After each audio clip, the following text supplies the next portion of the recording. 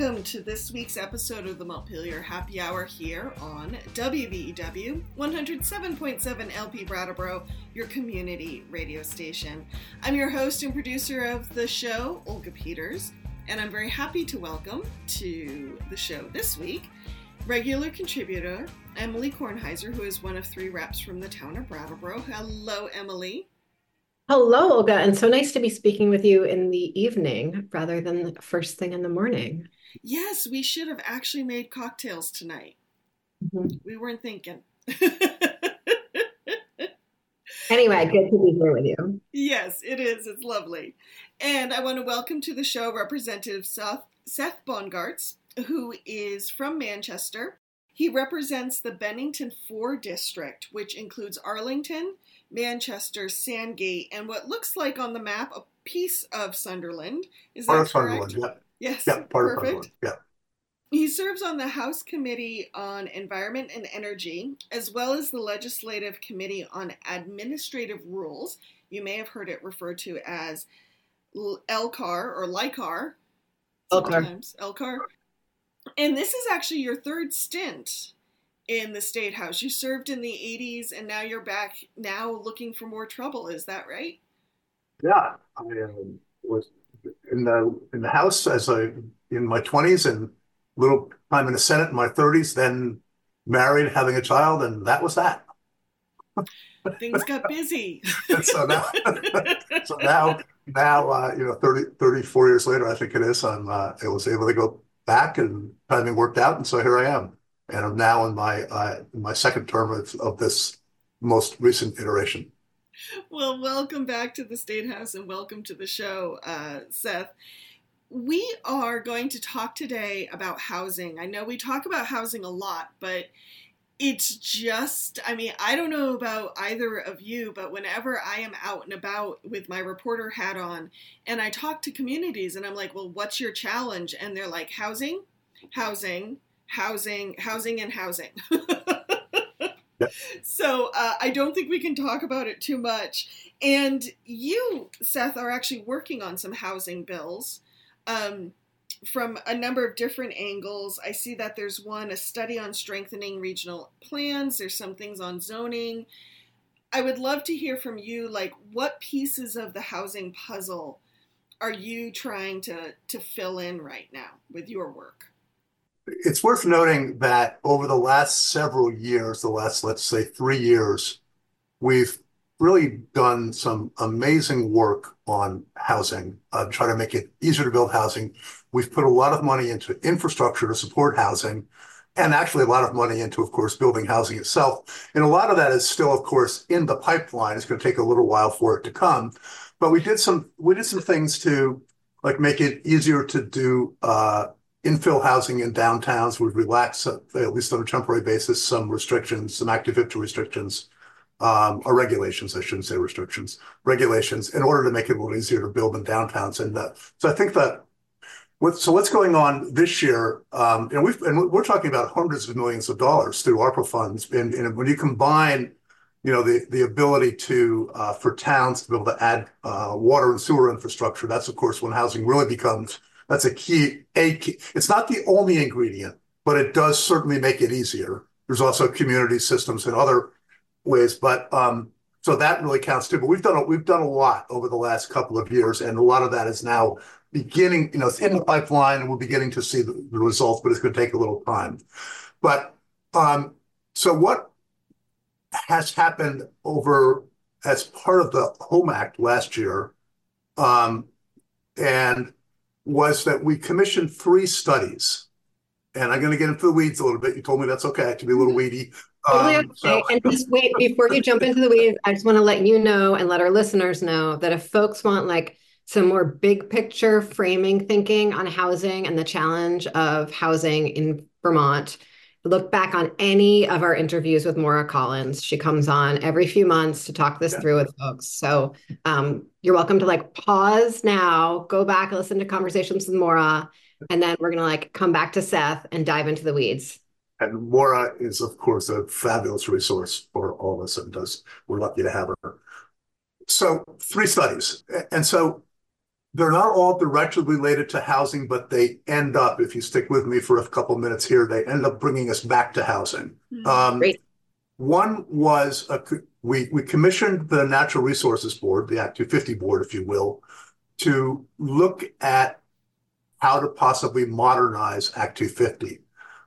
I don't use the word reform Act 250 because that tends to mean, in common parlance, take a hatchet to it.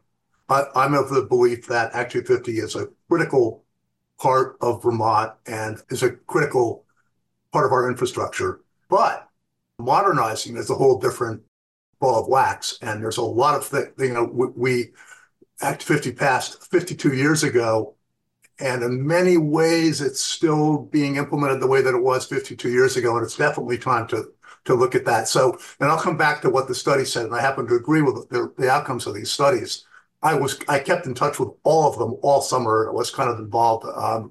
So there was the Act 250 study. Then there was a study to be done, commissioned by a report commissioned from the regional commissions about it's called future land use mapping. And the idea is to have the regional commissions all use the same parlance and have their maps be consistent across the state. And that really has implications for planning and zoning, and it has a lot of implications for Act 250, because part of it is really deciding which resources we're going to protect and where our town centers are and those kinds of things, and getting clarity about that, and then bringing that into the regulatory process as well.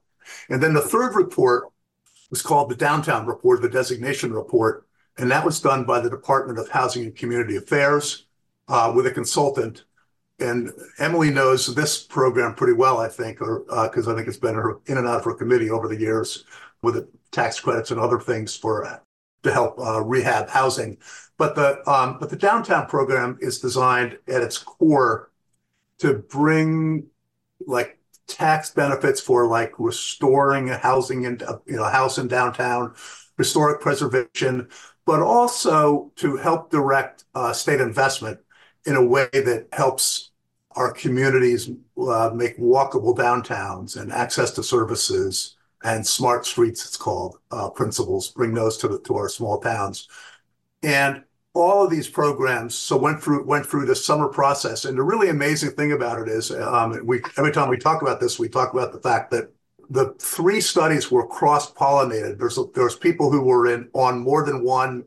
I talked to, for instance, the NRB board chair and the consultants every 2 weeks all summer, as did Amy Sheldon, my committee chair. I had a standing call with Department of Housing and Community Affairs all summer long and all through the fall. But they were all talking too. It's not so much that they were talking to me, it's that they were talking to each other. And so, because these reports all line up and they all mesh, and they have to mesh in order for it to work. So, and I haven't talked about it yet, but a large part of this, and especially as it relates to the NRB report, is resiliency. So let's talk about the NRB report for a minute. And by the way, tell me when you want me to stop, and Emily wants to get a word in or whatever. Now that generally I'm very comfortable interrupting most people most times, as anyone who listens to this show will attest. But I think it's just sort of helpful to think about how remarkably all of these different reports fed together. And as I got updates on all of them this fall from my planning commission or from housing folks or at my, wherever, how much they all sort of map onto recovery from the flooding, as well as like, what is the regulatory infrastructure? What is the physical infrastructure? What is the planning infrastructure? What is the community infrastructure that we need in order to create the environment to build more housing? Because we can't just like do it on this piece by piece, patch by patch, town by town basis anymore. And so I'm really excited that you were able to like dive deep into the weeds, because I think each of those reports is essential, and I'm excited that we get to see them all at once. Yes, and they will all end up in one bill, because you almost can't do one without the other two, any one without the other two. So Seth, before you go on, I just have a little question, because if I was listening to this show, my brain would trip on when you talked about the planning commissions and how all their maps might be different. I think most people would assume a map is a map is a map. what was the implication or the outcome of, or the consequences of maps not being the same? Like, help me understand that. They get less credibility in the regulatory process. And I think there was a want to make sure that the maps all actually did the things that, as a matter of policy, we want them to do. Mm-hmm. Some did, some didn't. And actually, interestingly, it was the regional commissions who came to us and kind of said indirectly, make us do this. Last year. And actually, the impetus for that portion of it actually came from them saying, we need to do this. We need to get them all aligned. Make us do it. Okay. So the NRB report, so when Act 250 was passed 52 years ago, there really was no planning and zoning in Vermont. And so Act 250 was really called on to do everything, include, like really looking at within municipalities. And what we've had now is we have a lot of towns that have become a lot more sophisticated with their planning and zoning. And there's a degree to which people complain about it being duplicative. There's some truth to that, and it can be duplicative. But the framework that emerged from this is having 3 tiers to Act 250. There's never been tiers before. It's always been, Act 250. And so the idea is that in Tier 1, which, and I'll use these terms loosely because in the end it's going to get precise, but in the core of your downtowns and the immediately surrounding neighborhoods, for towns that have met certain requirements, Act 250 wouldn't adhere. And what that and the idea is in large part to really encourage denser housing in downtowns. Mm-hmm. And to make it easier and therefore encourage it.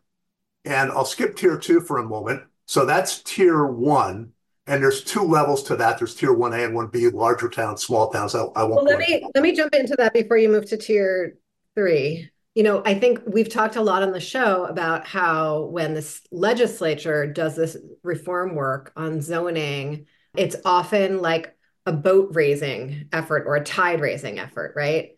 And I live in Brattleboro, where, like, honestly, we've done everything we possibly could to raise our own tide, right? Yep. We have, like, done comprehensive planning and zoning reform in Brattleboro, like, based on best practices. And I know, like, our planning team, like, talks at state conferences and all that.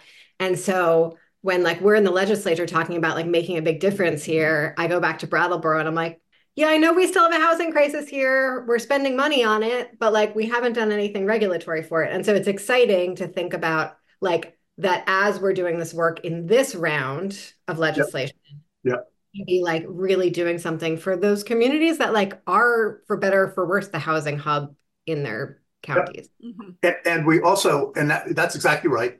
And you're talking about Tier 1A. Brattleboro is going to be Tier 1A.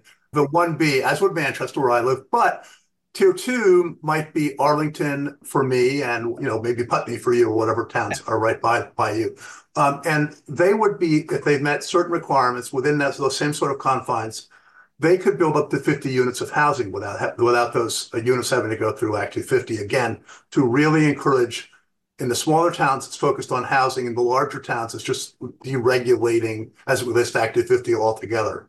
So it's sort of tiered. Tier 3, so the flip side of Act 250, and this is, I don't know, I don't want to spend this takes too much time to get deeply into, but Tier 3 is our critical natural resources, headwaters, wetlands, floodplains, so-called meander zones for rivers, even beaver dams and beaver created, and they are critical to our biodiversity. But here's where we get to resiliency.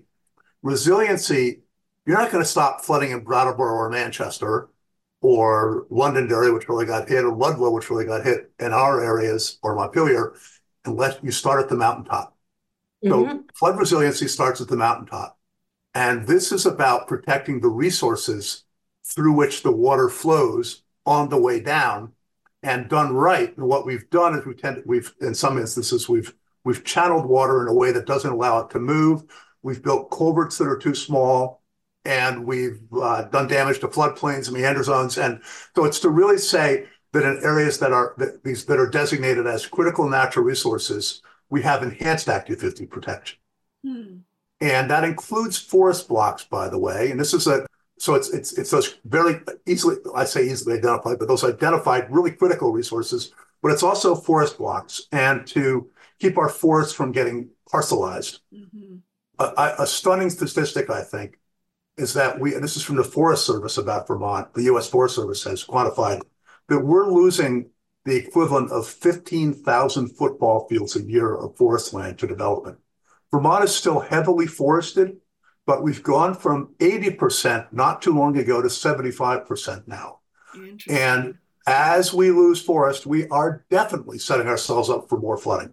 Mm-hmm. And so what we need to do is when we have development in forest, to the extent it happens, we need to have Act 250 look at it and really try to make sure that things are clustered. We're doing it intelligently. We're doing it in ways that aren't going to make flooding worse. So I skipped over Tier 2, which is most of the state, because in terms of land area, Tier 1, even though it's critical and it's where most people live and are going to live, and we even want it more because we want vital downtowns. People living in downtowns create vital downtowns, coffee shops, nightlife, all the things that come with it. But that plus if we look at the critical natural resources, we're still talking the middle, the Tier 2 is still 75 or 80% of the state. And that's where the future land use maps really come in, because if we're really doing them right and we're sort of quantifying what it makes sense to have where, we're working not to have strict development. In fact, to better places that we have strict development, to try to ameliorate some of those impacts, get away from cars, make it more about walkable downtowns and those kinds of things. So Tier 2 is a little bit more business as usual, but not quite because of the future land use map. So we're really bringing. Go ahead. How do we come to consensus about where Tier 2 is? This is going to take some time. And in fact, I should be clear that this year, what we'll probably be able to accomplish is to really get the framework in place, a lot of fleshing out over a little bit more time. But it's a process that will happen between the regional commissions and the communities, but with some guidance in this law that hopefully we're going to get through the statute that really sort of says what, for instance, we're calling them now transition zones as you come into a community, what they have to entail and what we don't want there in the longer run and we want to head toward. And so part of the answer is the uniformity of definition. And part of it is that the land use maps, and again, the regional commissions actually want this. It's really interesting. And before they take effect, would have to be approved by whatever we now call, well, let's use the term Natural Resources Board. That terminology may change. But the Natural Resources Board, they would have a new job of looking at the regional planning maps and saying, yes, this conforms to the intent of the statute, or send it back for a little more work. So that will, ironically, I think what it will do for the people who are involved, let's say the executive directors of the RPCs, it'll actually allow them to say, when towns don't want to necessarily do some of this stuff, we'll say, well, we kind of have to, because we're going to get this map approved. We have to meet these criteria and we have to do it right. And so I think that's a little bit of the answer to Emily's question. Mm-hmm. Thank you, Seth. Anything else about that report before I ask my question? No, I could talk. I'm happy to talk more, but you can ask a question. Emily, did you have one? I have a question, but it's not necessarily more important than your question, Olga. So you ask your question. Well, I find the tiers that you're proposing really intriguing, but I wonder about them as well, because what I see that's smart about them is, there will come a time when, just using Windham County as an example, Brattleboro and Bellows Falls and some of those, denser downtowns that we have in Windham County, or downtown Wilmington is another one, just won't be able to take any more housing. And there will be a point where people, either because of capacity or choice, will move to some of the other outlying towns.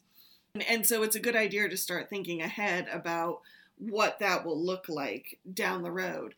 The other thing I think about, though, is I think about conversations I've had with smaller towns lately talking about development. Like, I'll just use Wolcott as an example because they're working on putting in a new septic system. Is actually pretty interesting because their town is right up against the river, and not having septic is really starting to hold them back. And it's a trouble in flood times as well. But they want to grow. Right? They're a town that wants to grow.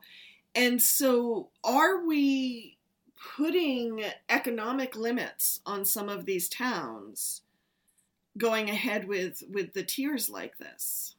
Well, I would assume that like I guess I want to add my question into Olga's question because that's like Brattleboro, for instance, and I've heard this from other hub towns, like don't want to be everything for everyone, like want some of this responsibility to be borne by other communities.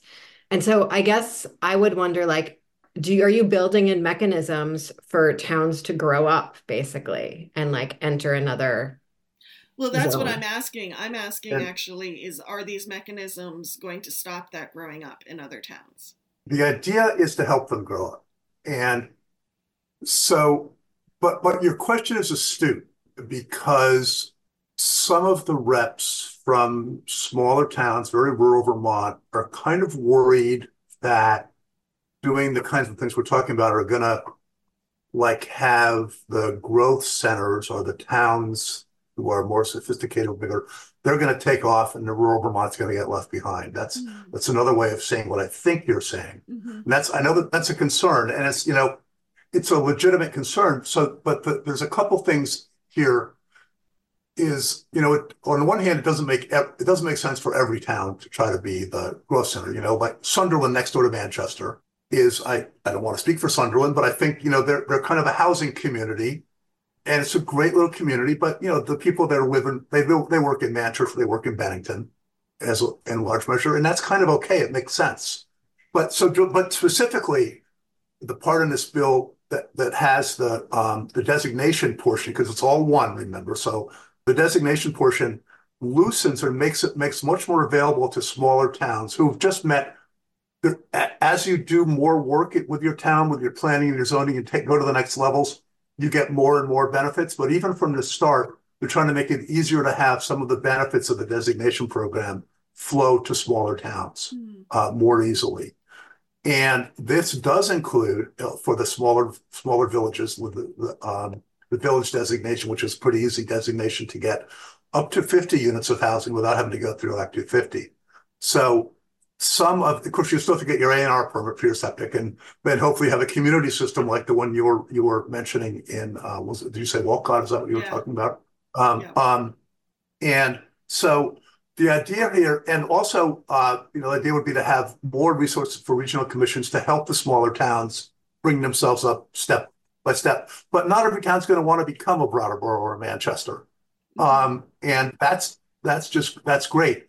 But what we do want to make sure is that to the extent that they want to move up and like have more housing, that we're making that possible for them. And I would say but by the way, and I realize this is a little bit of a controversial thing that I stuck into the bill as my chair and I were working on it over the summer, is that in areas like Manchester or Brattleboro where you have sewer and water and you're going to be designated as within this tier 1, you must allow buildings of at least 6 stories. And people go, oh, that's so radical, 6 stories. Well, 6 stories really is not. And and we've had the housing advocates come in, Gus Seelig, come in and say to us, the way to build affordable housing is to go up, because it's less. It's by floor, it's less expensive than doing everything on and kind of the choice is, do you want to go up or do you want to go out and have sprawl? Right. And and up means more people, and your downtowns are more vibrant. And also, you do it right. They don't need cars. A lot of them don't need cars because it's walkable and you have access to services. So Seth, Yes, thank you. Are we really it sounds like you're letting communities just say no, right? Like, no, we don't want to take responsibility for housing. So I know that I heard from a lot of constituents this summer who must have all been talking to each other because it was like all the same sort of Yeah, um, yeah, I know that. about this idea of how in California, rather than like setting base regulatory rules or anything, they say everyone needs to have a certain like percentage of housing, like new housing every year based on per capita stuff. And like it's up to your town to figure it the hell out, excuse me, based on like whatever you want to do, ranging from like totally protectionist nativist to no regulatory rules at all, right? And anything in between. And so, So like, how does that idea that a town could be basically sort of like opting out of new developments fit into this? I guess a town could. Now, we did say, as you recall, last year, in areas with sewer and water, that you must allow 5 units up, at least a minimum of 5 units an acre. So in a way, you can't zone it out. Okay. And so we did that last year. So to that extent, they can't opt out. And we said that when it's a conversion of a building into 4 units, that counts as one for Act 250. So we did some things that are going to encourage it kind of no matter what. But I suppose you're right.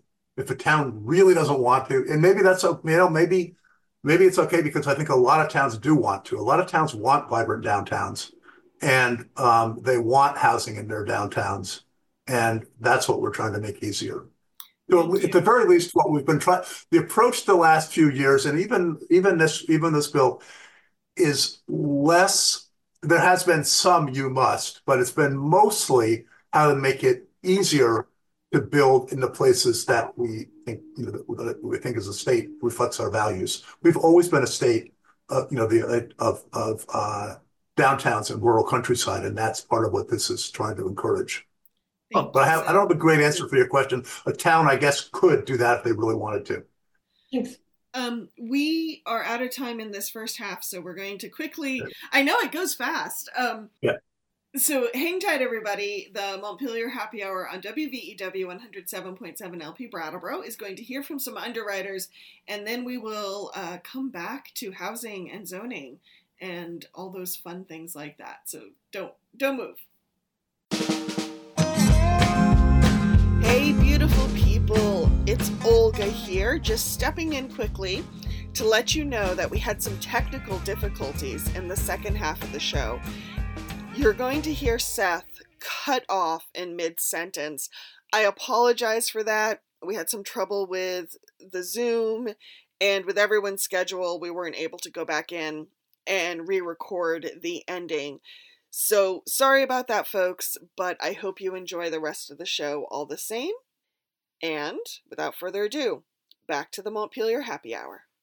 Welcome back to the second half of the Montpelier Happy Hour here on WVEW 107.7 LP Brattleboro, your community radio station. If you're just joining us, I am your host and producer, Olga Peters, and I'm speaking with Representative Emily Kornheiser as well as Representative Seth Bongartz from Manchester.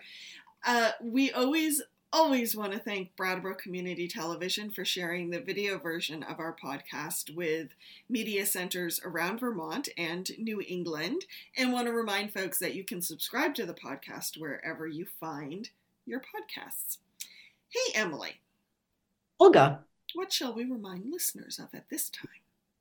Well, as a matter of fact, the views and opinions expressed here on the Montpelier Happy Hour are those of the host and the guests, respectively, and not the station, employer, nor friends of the host and guests, respectively.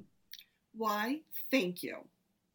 You're welcome. So if you missed the first half of this show, we were talking about some of the housing bills that Seth is working on, specifically around some modernization around Act 250. And I've been thinking about Act 250 a lot, and it's reminding me, so this is the story that I hear from a lot of people around Act 250, that it's basically designed to stop all development. That's like the big story. But I was thinking about that the other day because I actually grew up I grew up in the town where the infamous Act 250 visit was supposed to have happened. And the story was the governor came... Chimney Hill, is that the name of the Chimney Hill development? development in Wilmington. Now there's probably people in Chimney Hill right now like, ah! But this was back in the 70s, everybody. Things have changed. But this story is, the governor came down, looked at this development, and just like lost his mind. Yeah. But I think what a lot of people forget is he didn't lose his mind, at least as the old timers tell me, about the amount of housing. It wasn't the amount of housing that worried him. It was the fact that some of these houses were on foundations that were cracking, or they were like right up next to each other. So if the fire department came, they couldn't actually get to the house. Or there was like a few houses without septic, and it was just a pipe coming out the back of the house, and everything just rolled down the hill. So it was that kind of, all pun intended, crappy housing that made the governor lose his top, and it wasn't unplanned development. Yes. So I just wanted to remind people of that. The other thing I think that people don't remember about that time when Act 250 happened is that was before we had federal rules and regulations on all of this. It was before the Clean Water Act. It was before Clean Air Acts. It was before super funds and like all of those things. And so since Act 250 passed, we've had a huge slew of federal laws related to this and federal planning rules related to this. So that if Act 250 entirely disappeared, there would still be a lot of hoops to jump through, but we wouldn't necessarily have the same sort of state level infrastructure for those hoops. And I think that's really important to remember too, because what might just be considered a federal rule in another state is considered Act 250 in Vermont. Thank you, Emily. And it's true that, and the state has become more sophisticated too. I mean, the Agency of Natural Resources didn't even exist, because that it might have barely existed. Phil Hoff right before Dean Davis. Dean Davis is the governor you're talking about. Who helped make Act 250 happen. But it really was his sense. And by the way, you're talking about a relatively conservative Republican governor in Dean Davis, but who just saw that we were losing Vermont to unplanned development and a lot of things being built in places they shouldn't be built. And it just really was. And, it was the ski area boom, right? Because this was really done in large part in reaction to some of the ski area development of the late 60s and early 70s. And so it was designed in part to slow it down, make sure we're making intelligent decisions. And, I think most people, if they really step back and think about Act 250, even though, most permits end up getting granted, I think one of the things that it's done is just force people ahead of time to really think about what really makes sense to go where, and to think about a project, think it through before putting the application in, which tends to mean that most of them end up getting approved. But I think it was totally well intentioned, but one of the things it had to do early on, because we really didn't have planning and zoning, was it had to do kind of everything at the local level, the state level, and even as towns have now become more sophisticated and been able to, theoretically take some of this stuff on, we haven't let go of that portion of it. Mm-hmm. And so this is finally really saying, okay, under these circumstances, within these parameters, it's time to let the towns make their decisions and have Act 250 not be where it doesn't need to be, where it's kind of potentially duplicative, and have it actually do a better job where it needs to do a better job. So I think this is a really good, it's a good way to think about it. And it's good goals to have set up. Yes. So what are some of the other bills that you're working on? I went through just your web page on the legislative website. And folks, if you don't know this, if you go and look up a certain rep or senator, underneath their profile, you can actually find the bills that they have either sponsored or co-sponsored listed below them. and find While more we're information. While we're making public service announcements related to that, I also want folks to know that when you sort of get past the bills, which say for a House member would be H and whatever number, there's a whole series of things called House Concurrent Resolutions, HCRs.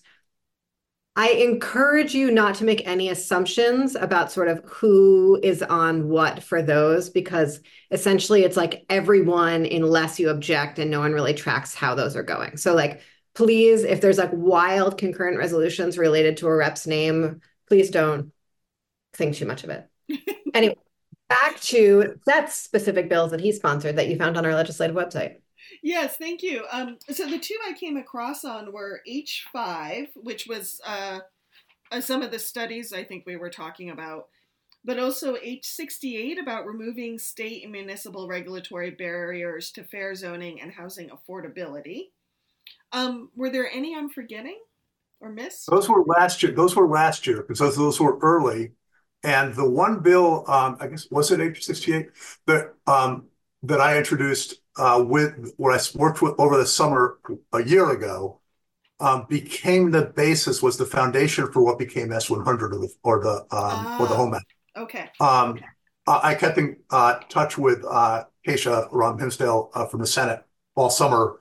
And when the time came when she was getting ready to take it up on her, I said, she asked me if she could use my bill. And I said, yeah, just take it and plug it in, make it the basis. And that's what happened. So the irony of it was that the House bill went to the Senate and came back to the House as a Senate bill. But those things happen, and it worked out beautifully. So I'm really, the reality is, this is what I'm working on. Okay. For this session, because this is a huge lift. And if we can pull this off, we'll really end up, doing a lot, hopefully, around flood resiliency. Again, has to start at the mountaintop. We'll be making investments in our downtowns in a way that really makes sense, encouraging housing, encouraging vibrant downtowns, and helping to make it less likely people want to develop in the wrong places in the rural countryside. So, if we can get this through, I think we will have done Vermont, in my view, a huge service. I think we'll be doing, and there's something in it for everybody, because one of the things about the future land use maps, and this is the part that doesn't get talked about as much, and a little wonky here, but if we are really clear. Let me back up from this. Last year, in the bill that passed S100, we had a provision called the by right provision, and it's BY right, not BUY right. And what it says is that if your ordinance, so now we're back to zoning for a minute.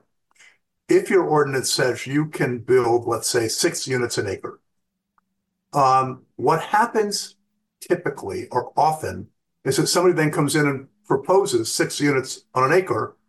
The neighbors come out and they say, "Oh my God, too much! There's going to be cars, there's going to be traffic, and so what happens is that the board whittles it down to 3 or 4 in order to keep everybody happy. The applicant finally accepts it, and what the by right provision says is no. If the ordinance says you get 6, you get 6, and so. What it really means is you better pay attention at the time your ordinance is going into effect, because that's when the real decision is going to be made. Right now, what we do, both at the local level and with Act 250, is in some ways we have set it up so that when the application goes in and the review process starts, we do after the fact planning. It becomes, and what a lot of this is about is forcing that planning to be upfront and making the decisions ahead of time. So the regulatory process is actually pretty quick. Is it 6? Yep, 6, you got a permit. And that's, of course, simplifying things. But the same is true with the future land use maps. If we can get them in place and they mean what they mean, it will mean that you better really pay attention as those maps are being put into place, because they're going to carry real meaning. And that's actually good for everybody. It's good for neighbors. It's good, but it's also from the perspective of somebody trying to develop housing or whatever else. If you then follow what the maps say, you're going to be you're going to be okay, and it's going to be harder to oppose just with NIMBYism, because those decisions were made and you had your chance to participate up front. So it's upfront planning rather than after the fact planning. And so that's part of what's going on here as well. I'd love to talk about that a little bit more, because one thing that I hear from developers who have spent real time navigating Vermont is that it's less about the cost of planning or regulation and more about sort of the unknowns of planning and uncertainty. That's what I hear over and over again. Uncertainty, and the cost associated with uncertainty, that's the problem. It's not like everyone is perfectly happy to be regulated within, 9/10 of their life. It's that the uncertainty related to that is what makes everything hard. And so I appreciate all that you're doing to sort of take some of that uncertainty out. I'm wondering how, when you've had conversations with stakeholders, like how do you balance that with Vermonters' like deep desire to get their fingers in everything? Get your fingers in during the process, during the planning process. That's really what it is. It's shifting the focus. There's still going to be a review process. We won't be able to fix everything, but I think it's that notion of really doing your planning and making your decisions up front. And I say, and by the way, I've even used the term NIMBYism and all that. I'm like an environmentalist to the soles of my feet. I mean, it's why I'm in, it's one of the things that it's been a large portion of my life. But I also want, that's why we're doing, I think what we're doing makes such sense. Dense downtowns, easier to build there, place for people to live, walkable downtowns, smart streets, all of that, rural countryside, and really protecting our key resources across Vermont. And that it just makes such instinctive sense to me, and I hope to others. Mm-hmm. Does this, the future use planning you're talking about, does that bill have a number if people want to follow? It's all going to be in one bill. Okay. It's all going to be in 697, the bill that my chair and I put together over the course of the summer and fall, with a lot of stakeholders, a lot of talk with a lot of people. And by the way, I want to make clear, when I say a lot of stakeholders, that definitely includes everybody involved in putting together those 3 reports, because we stayed in touch with all of them all the time. But we had to get the bill moving simultaneously, because if we waited till all the reports came out in December, then it's too late. So we worked and so now there's a process now of adjusting, because the reports are all out, and we're not necessarily going to do everything the reports say, because we're the legislature, we get to have our own, but we are working to align as best we can with the really, really good work underlying all 3 of those reports. I think they're a lot of times, as I'm sure Emily has talked with you about in the past, reports, you have those legislative summer study committees, and that was great. Let's put it on this shelf here, and we'll, but these 3, let's even out the legs of the desk. Yes. Yeah, that's right. These 3 have legs. Great. Sometimes summer study is a really great opportunity to make sure that like stakeholders actually have a chance to have conversations with. Because the legislative process, we've also talked about how the legislative process, or Robert's Rules of Order, or Mason's rules, or whatever it is, like, you're already clear on what the question is that you're answering, or what the proposal is. And so that like really deep participatory problem solving process is best done on a study committee or a summer task force. Olga, you were about to ask something and I totally interrupted you. I'm sorry. Well, one thing I was going to ask is, one thing I appreciate about what you've been talking about, Seth, is looking at housing as part of a bigger environment. And like you said, what environment do we need to be able to create housing? I think Emily and I on other shows have called it, pulling multiple levers at once.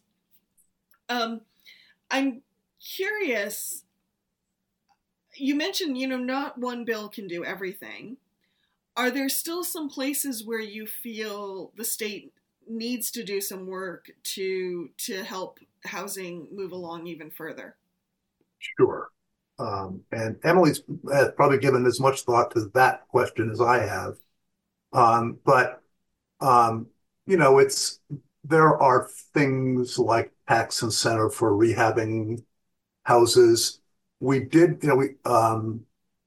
there's programs like the first time homeowner program, VHIP, Vermont Housing Improvement Program, just other things that we can do. And this is these levers are kind of things Emily is involved in a lot, I think. Well, Seth, I'm involved in everything, don't you Yeah, I know worry. you are. So to help, but to just help, um, you, I have been focusing on the regulatory side of it in large measure, Mm-hmm. and making it, it's no one thing is going to cure everything. Like all the things we've done in the past with the regulation and what we're trying to do now. That's not going to deal with the cost of construction materials, the cost of Right. labor, you know, the and some things. But what it will do, it's one of the pieces, like that certainty piece that we were talking about. It's one of the key ingredients. Maybe it's in some ways the most fundamental agreement because it underlays everything. If we can get that right, then we've at least set the stage.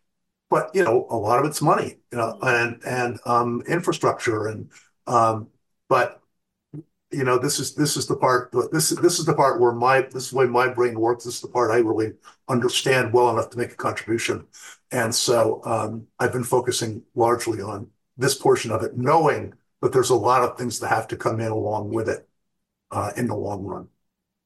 Thank you. Emily, what are you sitting with right now? I'm sitting with all those other levers. So there is like this regulatory piece is so incredibly important, making sure that there's money to pay for the construction of new affordable housing is really important. Making sure that Vermonters make high enough wages so that they can pay market rate, so that some folks can pay for market rate housing. Making sure that folks who want to stay in their homes are able to, whether that's through the kind of services that might need to develop or expand, or event funding or programs. And then also make sure we had a bunch of conversations about the fact that we don't have that many more Vermont people living in Vermont than we did before. We have people living in smaller households with the same size houses, right? Right. And so that's not, that's not zoning and regulatory, but it is planning. And right now, like very few people are taking that on as a problem to solve. Sort of similarly, when we talk about solving our homelessness challenges, which is aligned with our housing challenges, but not one to one, we don't talk about sort of the spectrum from people are in emergency housing, people are in transitional housing, people are in permanent housing. Will we always have the same number of people in each of those buckets? And what happens to the emergency housing bucket when we have so many less people in it? And what does it mean to sort of develop for that? So what does this look like across sort of a 20-year span, right? As Seth said, we did all this great work last year. Everyone feels like we didn't do anything because all of the housing didn't pop up overnight. This is infrastructure. It takes time, right? I'm going to do a shout out for my new very favorite podcast in the whole world, which is called The Big Dig.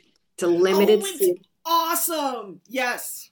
Yes, from WBEV Boston that talks about basically like the 60 years that it took the Big Dig to go from like community participation to like a closed out bond, and all of the nightmares and opportunities along the way.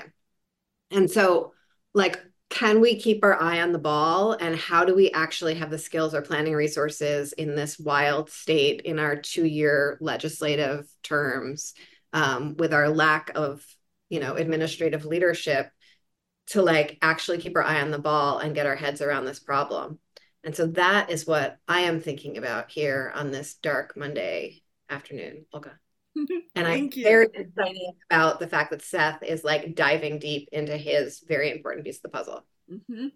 Now, quickly for both of you, there was a lot of attention paid to a tripartisan housing bill that the governor put on the table. I think we're going on 2 or 3 weeks ago now. I'm just wondering, for the sake of our listeners, what is the same and or different between that bill and H697?